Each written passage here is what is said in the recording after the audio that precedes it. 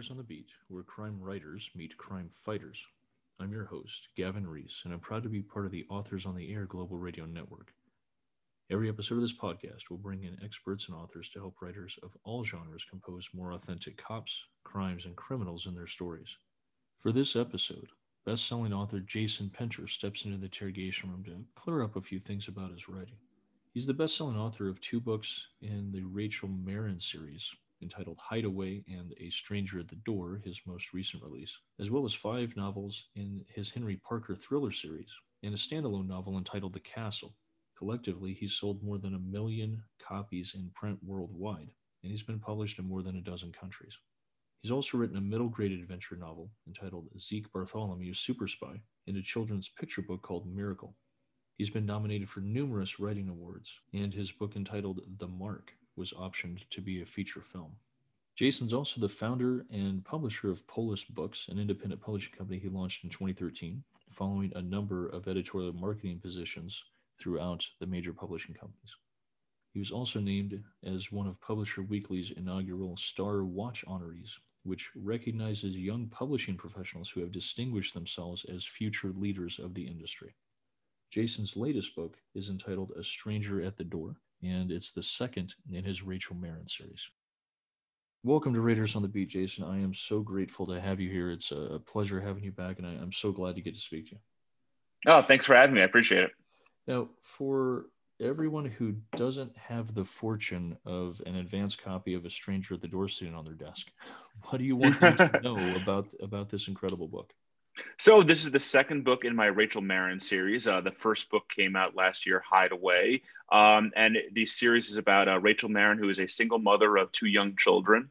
And after a traumatic event shatters her life and her family, she's forced to relocate with her 2 children to a small town in Illinois, change their identities, change their names, and restart. And she also is forced to, because she feels sort of let down by people who are supposed to be protecting her family, she essentially hones her mind and body to essentially be able to protect her family. And so she sort of has to balance seeking justice for those who have been wronged with also being a mother of 2 children. And it's a wonderful series. I love the character, and I'm glad how readers have responded to it so far. Yeah, it's an absolutely incredible read, and I cannot recommend it highly enough. Thank you. As you were explaining this, and having picked up or read Hideaway last year, for everyone who hasn't, they might have a bit of a question about how you were able to disappear someone in our current society. How does Rachel achieve that? Because I might want in. Well, I don't want to give away too much, but let's just say she has a little bit of help. She's also very smart. There's certainly, I give a sense of how she's able to do that. Mm-hmm. She's somebody who, until this event happens to her family, she's a regular person. She's not, an Instagram influencer. She's not a Twitter junkie. So she's not somebody who has an enormous footprint before that. Mm-hmm. But there are circumstances that happen to her that force her to have to drop everything. So she is able to do that with a little bit of help from, I don't want to spoil too much, mm-hmm. but there are ways she's able to do that and reasons why it's necessary for her to do that. Rachel Marin, for her part, she is an incredibly interesting and relatable character and a real everyday hero. And I think that's one of the things that readers really enjoy, especially in this genre, right? This feels very a little bit PI and domestic suspense. Mm-hmm. And with Rachel being an everyday hero walking among us, how did you go about crafting her as a character to ensure that she could achieve all these ends, especially in a series, which is a bit unusual in this genre? So, yeah, to me, it was very important that Rachel was relatable, because obviously there's certain things that she does, both physically and mentally, that are pretty phenomenal. Mm-hmm. But at the same time, she is an ordinary mother, and I think that's where the character started with me. So that I think that's what makes really that everything that she does for her 2 children, and because she feels that she can't count on anybody else to protect them. And she certainly, maybe goes a little above and beyond and certainly does things that are coloring outside the lines. But I thought that was the conflict that interested me, is that here's a character who is as capable as almost anyone in sort of a mystery suspense genre.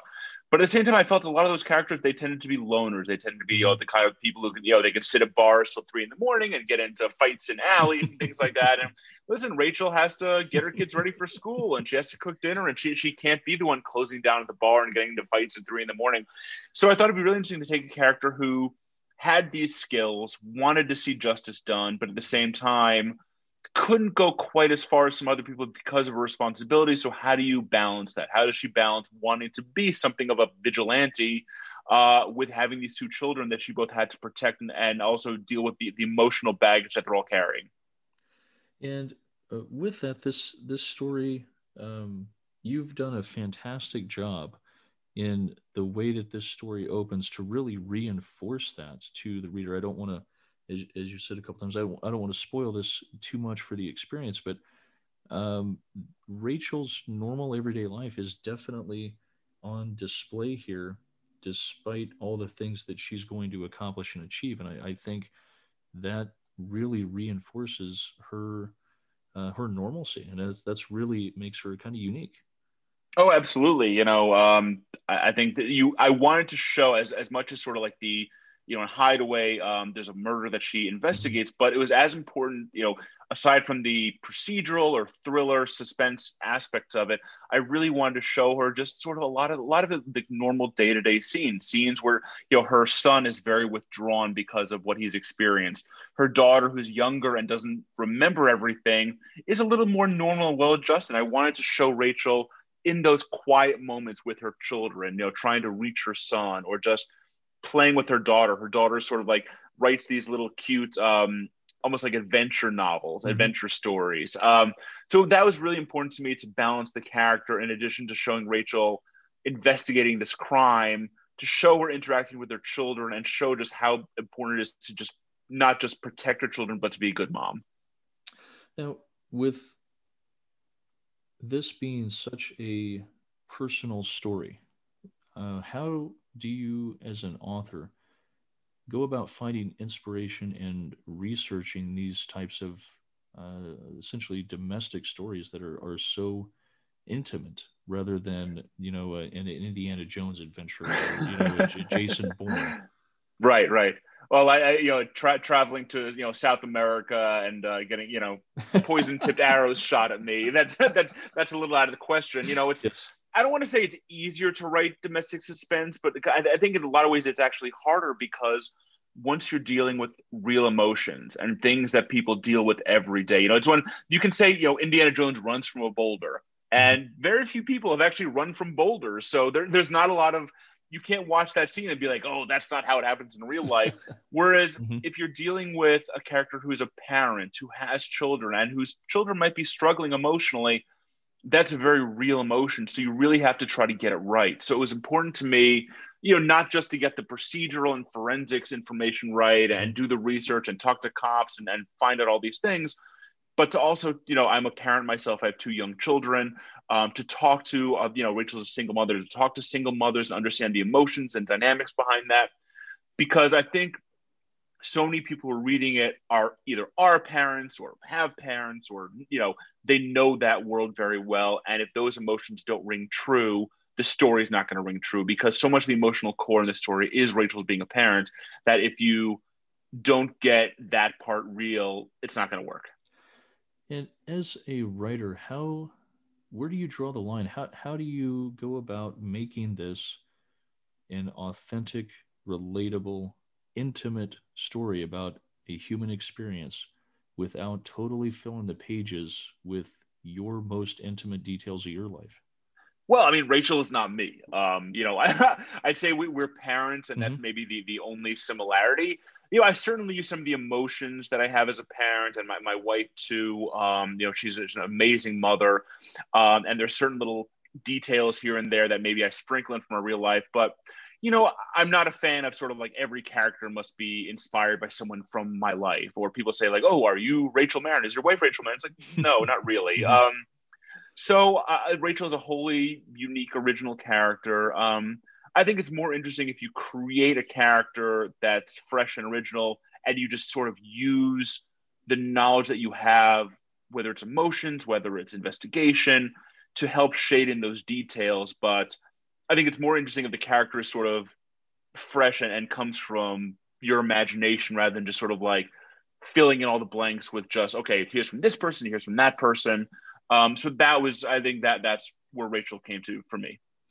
For this book being a little bit of a Venn diagram of a few subgenres, I wonder where you would shelve it in the Pinter bookstore, and whose novels would you like to see on each side of it?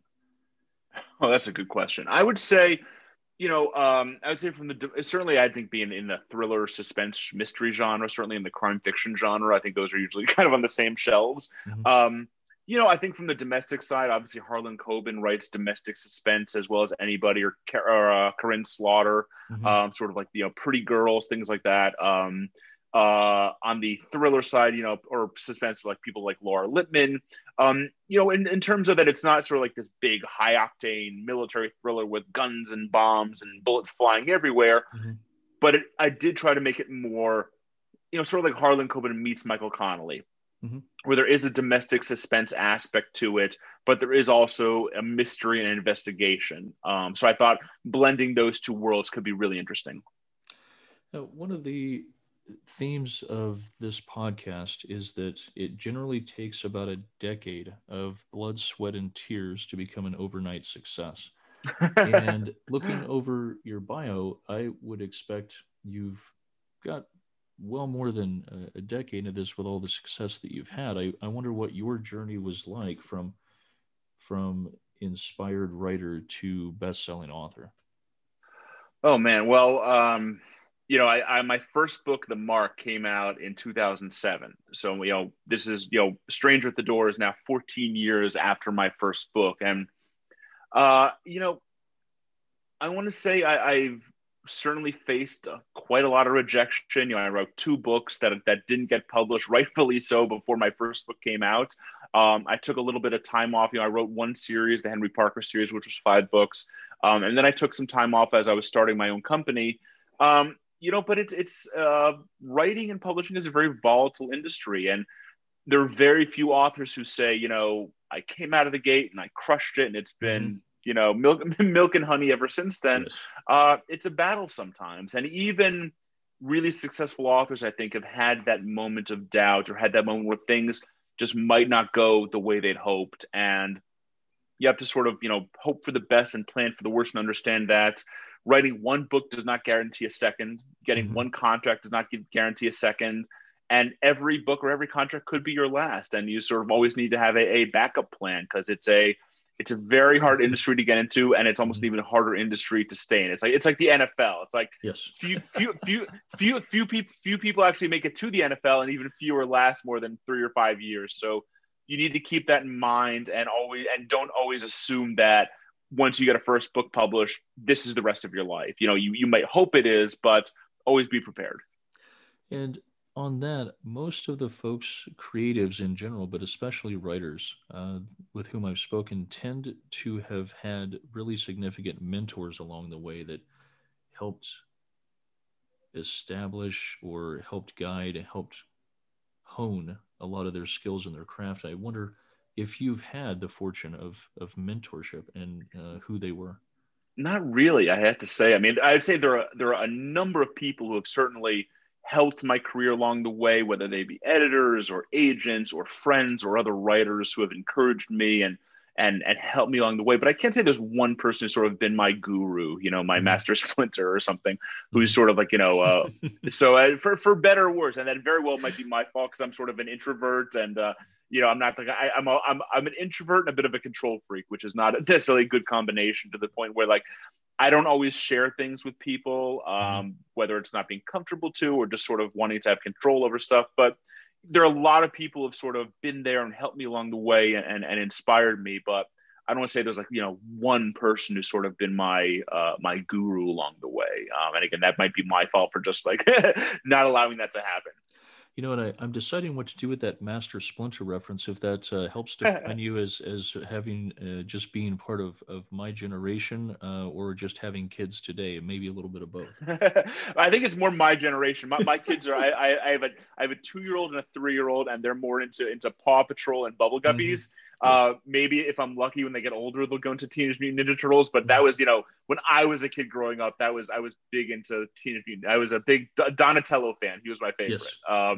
So I think that's more just showing my age rather than my kids. My kids aren't quite at that level of Ninja Turtles yet. Now, with your expertise as both a best-selling author and a publisher, I think you're fairly uniquely positioned to have, a very prominent and successful foot in both of those worlds, or both of those avenues. And I wonder what your advice you're giving aspiring writers today about the path today to pursue traditional publishing contracts. Well, it's a very different time in the industry than it was when I was starting out. In Mm-hmm. 2007, when the Mark came out, I don't even think ebooks existed yet. I think the Kindle came out in 2008 or 2009. I want to say. Mm-hmm. So distribution was very different. Publishing was very different. There were more publishers then. Now the industry is consolidating greatly. I would say there are more options now for authors, whether it be more independent publishers who can sort of like fill in the niches that maybe are slipping through the cracks in the big five, Mm-hmm. or self-publishing if the time is right and you're smart about it. One of the things that both good and bad that self-publishing has opened up is that there are authors who are talented and savvy in marketing who can self-publish their own books and find a tremendous readership. But in some ways, it also can be a bit of a shortcut for authors to not hone their craft. I said, I wrote 2 books before my first book came out that didn't get published. And I'm glad they didn't get published because it forced me to get better and write a book that could find a larger audience. Whereas if self-publishing had been such a sort of easy option back then, I was, 25, 26 when I wrote these books. Mm-hmm. Maybe I would have just said, hey, I'm going to put them up on Kindle and I'll be a millionaire. And that wouldn't have happened. So I do think rejection sometimes can force you to get better. Whereas if there are easy options, you don't necessarily feel the need to get better. So I would just caution writers to, if they can't find a publisher, they can't find an agent, pump the brakes before you decide to do it on your own, because it can sound kind of sexy, like, hey, I'm going to put my books up and be an entrepreneur and be the self-made millionaire. But the reality of it is very different. So a lot of times I think it's more worth honing your craft and finding the book that can hit with the right people, rather than just sort of like saying, hey, nobody realizes how brilliant I am. I'm going to put all this out there and watch the money roll in. Yeah. And that's from the publishing side. You have done a fantastic job of finding, collecting, assembling, whatever verb you would use, a cadre of really incredible authors at Polis Books. Thank you. And thank you very much. Tori Eldridge is one of my favorite people in this world. She's absolutely incredible. And Rob Hart is phenomenal. Really enjoy that guy's work and his, I actually have been meaning to get back in touch with him to find out if he's pursuing the warehouse if it's been submitted for one of the Orwell prizes as political fiction. Unfortunately, a little bit too reality right now. So, seriously. There's some books you write as fiction and then you almost don't want them to become reality because they're just so dystopian. It's like, no, this shouldn't have, like, I wrote this as a cautionary tale. It shouldn't happen. Yeah, I was kidding. It was. Yes, exactly. I didn't want to see this happen. Yeah.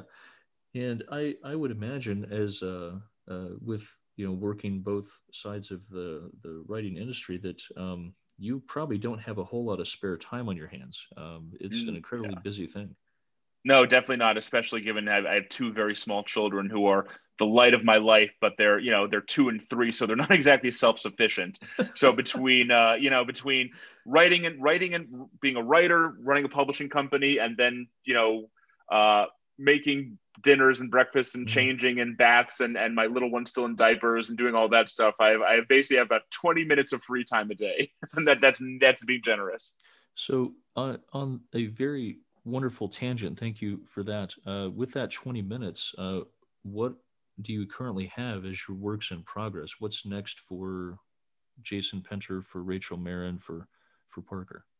Well, I'm hoping the Rachel Marin series continues as sort of like anything. I think, we're hoping that readers enjoy the books and buy the books and spread the word, because I know what the third book would be, and I'm hopeful it'll come out at some point soon. So I have that in the works. I have another book that's sort of different from the Marin series, a different kind of thriller. And then I have another project that's sort of different from all of those that I've just been sort of tweaking and finalizing with my agent. So, a lot of irons in the fire right now, and I sort of don't want to definitively spoil the beans in anything, but a lot of irons in the fire, and hopefully I should have news on all of it soon. Now, I do enjoy closing out our podcast with a bit of a hypothetical. And if you're willing to play along, Jason. Yes, absolutely. Let's say that you maybe find yourself in a position very similar to that in which you've dropped Rachel Marin in A Stranger at the Door. And you find that you've been called to solve a gruesome local murder, and someone, somewhere, somehow, is puppet mastering the circumstances around you that both threatens to reveal your most intimate secrets and allow this murderer to walk free. The question is that you have a chance to bring in two fictional investigators, assassins, revenge artists to form the Pinter Task Force. It has to be characters you don't write. Oh, okay. So I can't bring in Rachel. Okay. Can't bring in Rachel. No cheating. But who would you bring in to help you solve this heinous crime? Well, I'd have to say Jack Reacher, just because I think, not just the investigative part, but I think it'd be fun to watch him just beat people to a pulp. And I got to, my old favorites is Dennis Lehane's, Patrick Kenzie, and Angela Gennaro. I'm going to bring them both in. I love their characters. I love their interactions. I love their dynamics. I love how Gennaro is just sort of like this no nonsense, kick butt, but also like very tough and vulnerable character. So I'm going to go with them. I'm going to go with Jack Reacher and then Patrick Kenzie and Angela Gennaro from Dennis Lehane series. I believe that justice and vengeance shall both be yours, sir. I certainly hope so. I'd be terrible if I wrote in this genre and then I couldn't pick the right detectives to solve a crime. That'd be embarrassing. Where can readers follow you and keep in touch with your works in progress and Polish books? Yeah, so you can find me at jasonpinter.com, my website. You can also follow me on Twitter, Instagram at jasonpinter. If you're interested in Polish books or the books we publish, it's www.polishbooks.com. We have some absolutely amazing writers, books that have already come out, books that are still coming, and who are writing about topics that you probably have not read before. I am so grateful for your time, Jason. Thank you for coming on the show and sharing your expertise with us. It's been a pleasure, sir. Thank you so much. My pleasure. Thank you so much for having me. You've been listening to Writers on the Beat, where crime writers meet crime fighters, a copyrighted broadcast of the Authors on the Air Global Radio Network. I'm your host, Gavin Reese, and this episode's guest has been Jason Pinter. Until next time, take care of yourselves and each other. Be safe out there.